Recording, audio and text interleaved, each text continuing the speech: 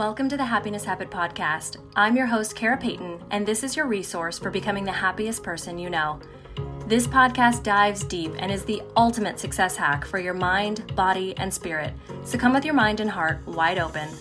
You can expect to hear from the brightest, most successful minds in the world of personal development, health, relationships, wealth, and entrepreneurship, all bringing you their raw and real stories and cutting-edge perspectives to help you break through your biggest barriers and create massive transformation. If you're new around here, subscribe or follow and share with a friend. You never know what message they may find that they truly needed to hear.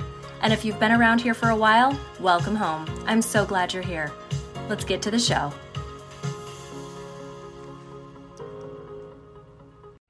Hello there, and welcome to another episode of the Happiness Habit Podcast. Today, we're going to be diving deeper than the first conversation of the same topic in episode 18. If you haven't listened to that, I would highly recommend it as a precursor, but not a necessity. This one goes granular and dives into the specifics of family dynamics as we go into the first week of the season where we will be around family the most. Families have unique characteristics and relationships compared to other groups of people. Almost no other group besides family has the level and range of influence on a person's life over time, from big decisions like where someone lives to things as simple as how they squeeze a toothpaste tube. At the same time, families do not come with instruction manuals. We are all basically winging it, and our parents are included in that. We are figuring out how to do life together as we go along. And being part of a family doesn't necessarily mean that someone knows everything about being in a healthy, well-functioning family. Their families and their families and their families all are coming with, and we're figuring it out as we go. It's a very organic process, and sometimes it ends up in the dredges. For most, this can be a difficult, chaotic, and emotional time. There are stressors present in this season that aren't present in any other time of year, and that's without going to the family get-togethers. We are also wrapping up the year every time the holidays come around, and we tend to go into a bit of a reflective time as it is. So for those of us in a seasonal climate, we are also entering into the winter, and that can be its own hurdle for anyone who's affected by longer stretches of darkness and not spending as much time outdoors and whatnot. So seasonal affective is a big thing, especially here in the Midwest. So let's dive in and break down all the elements we face in our family relationships, how the proverbial train comes off the track, and how to keep it on the tracks this year.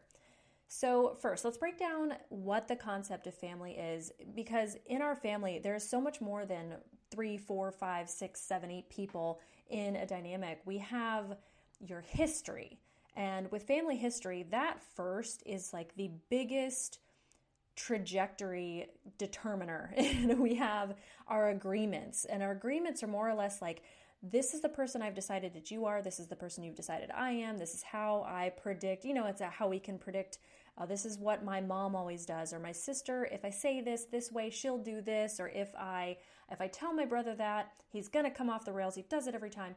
These are our little micro agreements that we make in our family dynamics every single day. And this is based on our history and how we've chosen and how we've basically just agreed upon that we relate to each other. We have our best friend in the family, we have our worst enemy in the family, we have the person that we can go to no matter what, we have the person we kind of have to filter from.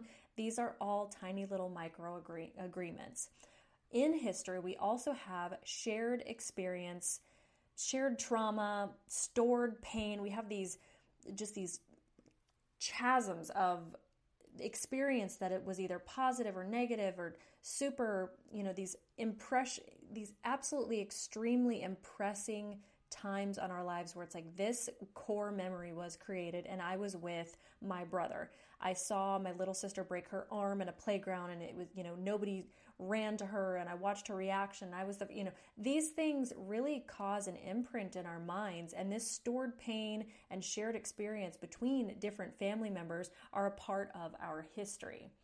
We also have mental and emotional associations. So what that means is with a certain family member, we have created in our mind, and this is really an unconscious process that as we relate to somebody, as we communicate with somebody, as we experience things with somebody, we start to associate someone with a certain meaning. We've decided that my grandpa means pain, my dad means anger, my mom means acceptance, peace, love, joy, safety, my little sister means refuge. We have these associations that we create whether we mean to or not, and this actually changes the way we relate to one family member over another. We also have trauma that is inflicted by them specifically. We have, a bigger brother that bullied us to pieces, or, our sister threw us under the bus in front of all of our friends at the high school dance or something. And we had this like crazy moment where they actually were at the hand of the trauma we experienced. And so that feeds into another one, is that we develop guards. So with certain family members, you just know, I'm not opening up to you. I know how you do that. Anytime I've ever opened up to you, you have weaponized it. You have used it against me. Anytime I've been vulnerable, it's ended up coming out in the wash. If I've shared a secret with you, it's gotten out to the side of the family, and the family member that never shuts up and cannot keep a secret, it made its way to them. And so we develop these guardrails, and we just know that certain family members, they are not safe. In history, we also have triangulation. And this is a little bit more of a low-level, sub-level type existence with certain family members. We have our, older brother. We have, 7-8 years between us or something. We're not really all that close, but my sister's only 20 months apart from me. She is my ride or die. I love her to pieces. And so in our dynamic with, like, say, a sibling outing, we're going to have that closer dynamic between one that's not necessarily present with the other.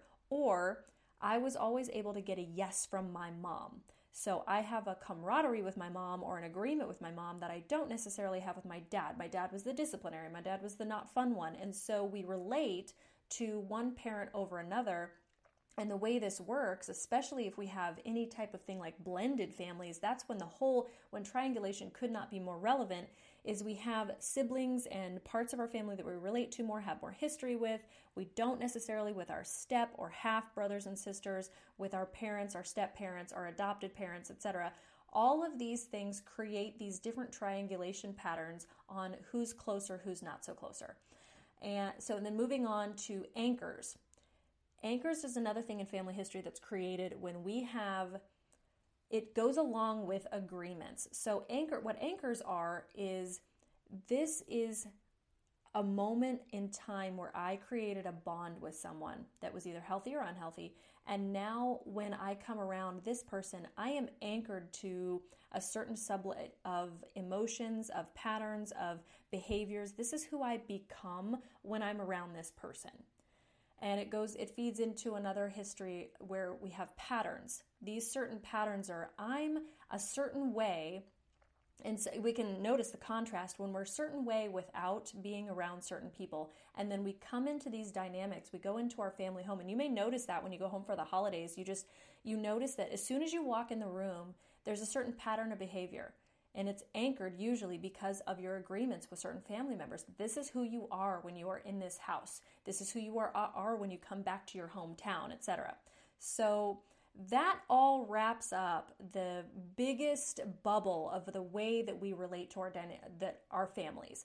The next thing is the family dynamic itself. And this is totally separate because this is now an umbrella force that defines the family as opposed to the individuals within it. So what I'm talking about with family dynamics is things like, what is the nature of the parents' relationship? Were they always arguing? Were they really peaceful? Were they emotionally detached? Were they not necessarily, the most warm or loving or open people? Did they not discuss anything? Were you guys not privy to the way that they operated? Was, your mom wore the pants in the family. She was the decision maker, and the dad was kind of just always a pushover that let, mom just kind of go through the household and charge.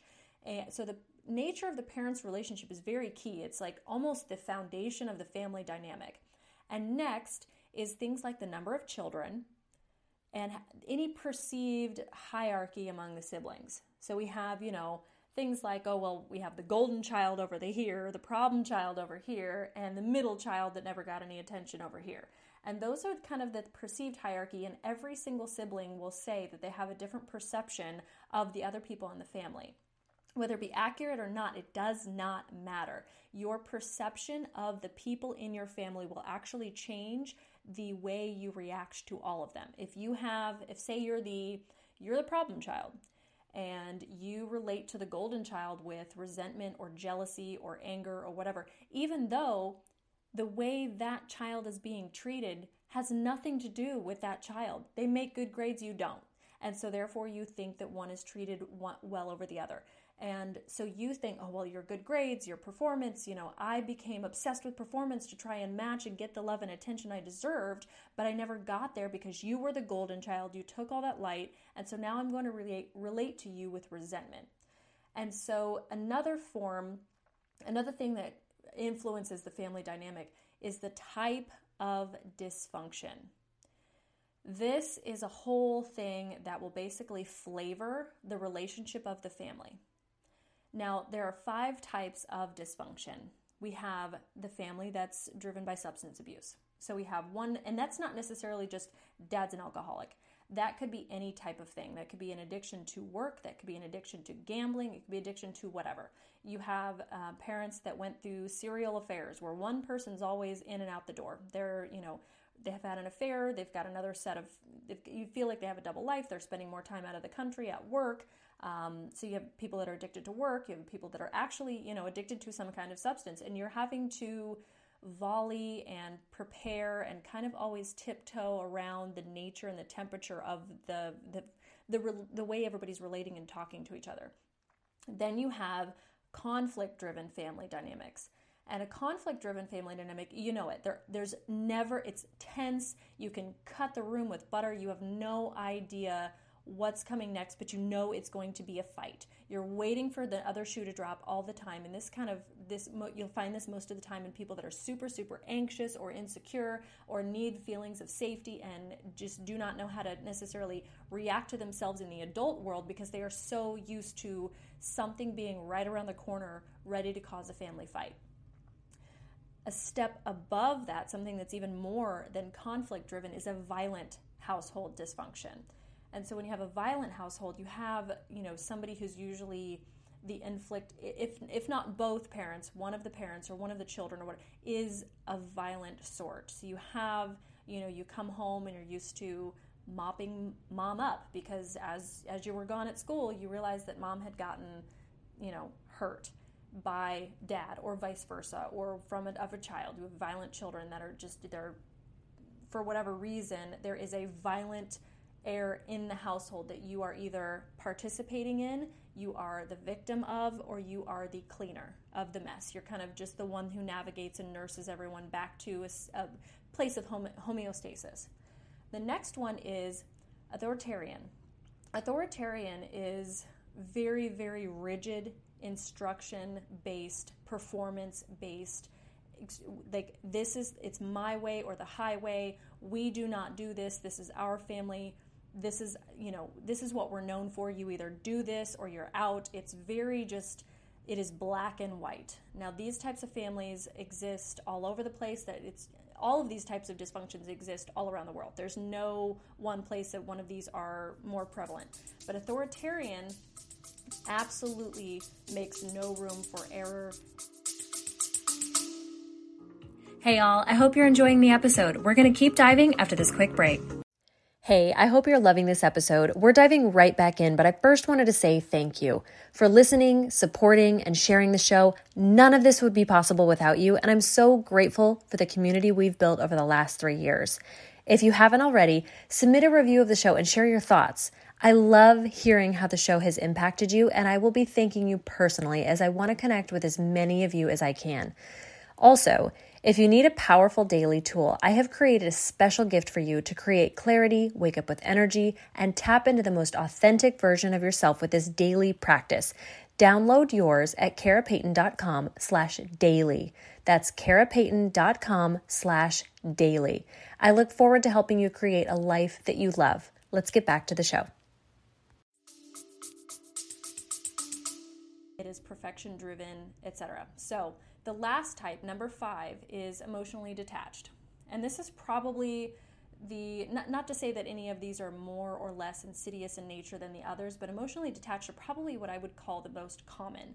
You find people that they just learned that emotions, vulnerability, particularly against males in the family, male children, they are just taught that emotions, softness, vulnerability are not accepted. They are not widely accepted. It's be a man up, boy up, dry it up, it's just emotionally detached. So they've learned that I am going to detach from my own sense of self, my own sense of emotions, because that is how I have to survive in order to relate to this family and gain their approval and connection.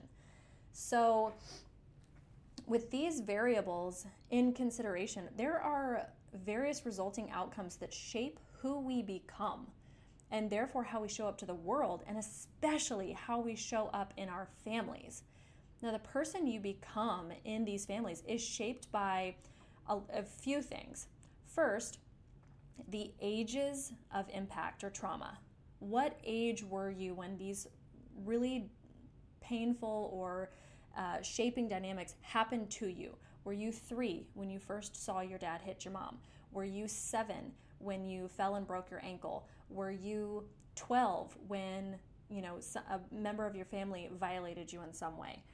The age that you went, wherever you were in your formative years, where that imprint was given to you, does affect how you are shaped. There are certain years, particularly the age of 0 to 5, where it's just absolutely the most impactful because your brain is still developing. Now, the ages of 5 to 9 to 12 are also really, really impactful years. Not nearly as impactful as 0 to 5, but surely enough to create funnels and bottleneck your growth or your development emotionally. The next is also how you responded then and how you respond now. Has it evolved? Has it changed? Have you grown since then?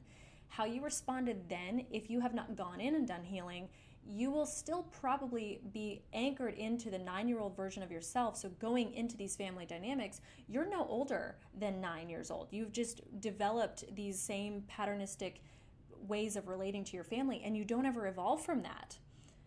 Trauma does actually blunt us and stop our development and stop our memory creation from that point. We then view everything through the lens of this 9-year-old girl or 9-year-old boy who is traumatized. So feeding into that is there are 3 ways that it will shape who we become, because one is the amount of healing done on your own, the amount of healing done on their side, and the amount of healing you did as a group. If you've done just a deep dive into your own personal awareness of all of these things and all of these dynamics, as well as they've done some work on their side, or even you and they have not, or you and you guys have as a group, or just you have as a group, or they've done on their side, there's a lot of different offsets that can branch out how it shapes you, and most of the time it's never on even keel. You'll go through your own personal development journey where nobody else did before, or you're the only one who has learned or gone into any kind of personal development, and you kind of feel like the odd man out, the alien of the group. You've kind of become disloyal to this pattern, these agreements that you've set with your family. And now, if any, the changes or evolution in the current structure are another way that it shapes you. So if your family was one way through childhood, but adulthood, there's different dynamics, there's a different evolution. You guys do not have the same structure as you did when you were a child, which is usually the case. There's some, as the empty nest phase comes through, if you do not still live with your parents, or if you do, there may be a lot of different nuances to the way the family relates to itself if you've gone on and had your own children, and now their parents are dealing with empty nest syndrome, and then coming into grandparenthood, etc. This will change the structure of the family. That will also change how you relate and how it shaped you. And then another thing that will change how you shaped is, what is the family dynamic you created on your own as you entered into adulthood, as you created your own family? And family could be you in college with your dog. It could be you alone with, or in college with your roommates, or you and a husband, you and a wife, you and wife and multiple children. Whatever family dynamic you created on your own, how that translates and how you've created from your own environment will also shape how you relate to your family structure. So with all of that considered, the last part of this episode, I want to cover moving forward in or from these family relationships. Some of you are listening from a place of absolute just resentment and pain. Some of you have so many wounds and so many hard that seem like they're cemented in your mind about the way you relate to your mom, the way you relate to your sister, the way you relate to yourself when you are in these family dynamics. Some of you are optimistic. You've learned, you've gone through so much healing, and you know that if you could just reach them or teach them or love them or show them who you are now, so many things would shift. So here is the important thing to understand with moving forward in this. Number one, you absolutely can do it. It may be hard, it may be long, it may be tedious to do, but there are absolutely ways that you can transcend these old modalities and change at least who you are in these family dynamics. Number two, you may lose people.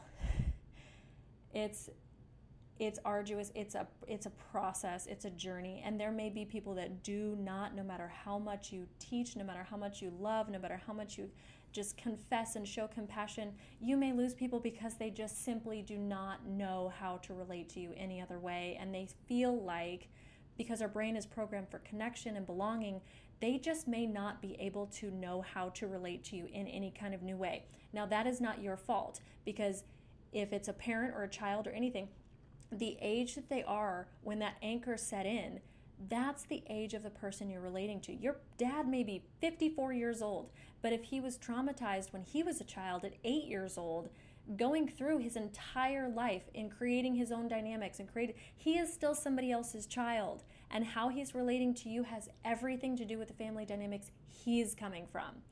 You would be, in your new way, teaching them a new pattern, and before somebody is ready or willing or aware that they are going to be in a new pattern, they don't understand.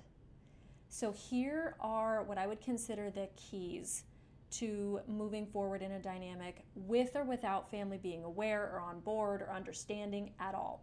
Number one, this is the number one, and this is also the number one important one: consistency. Whatever you do, however you relate, it is very important that you stay consistent in your words and in your actions, because that is the key to creating new patterns. Number two, honesty. Being honest with yourself is the only way you are going to survive, and the only way you are going to withhold and create healthy boundaries for yourself.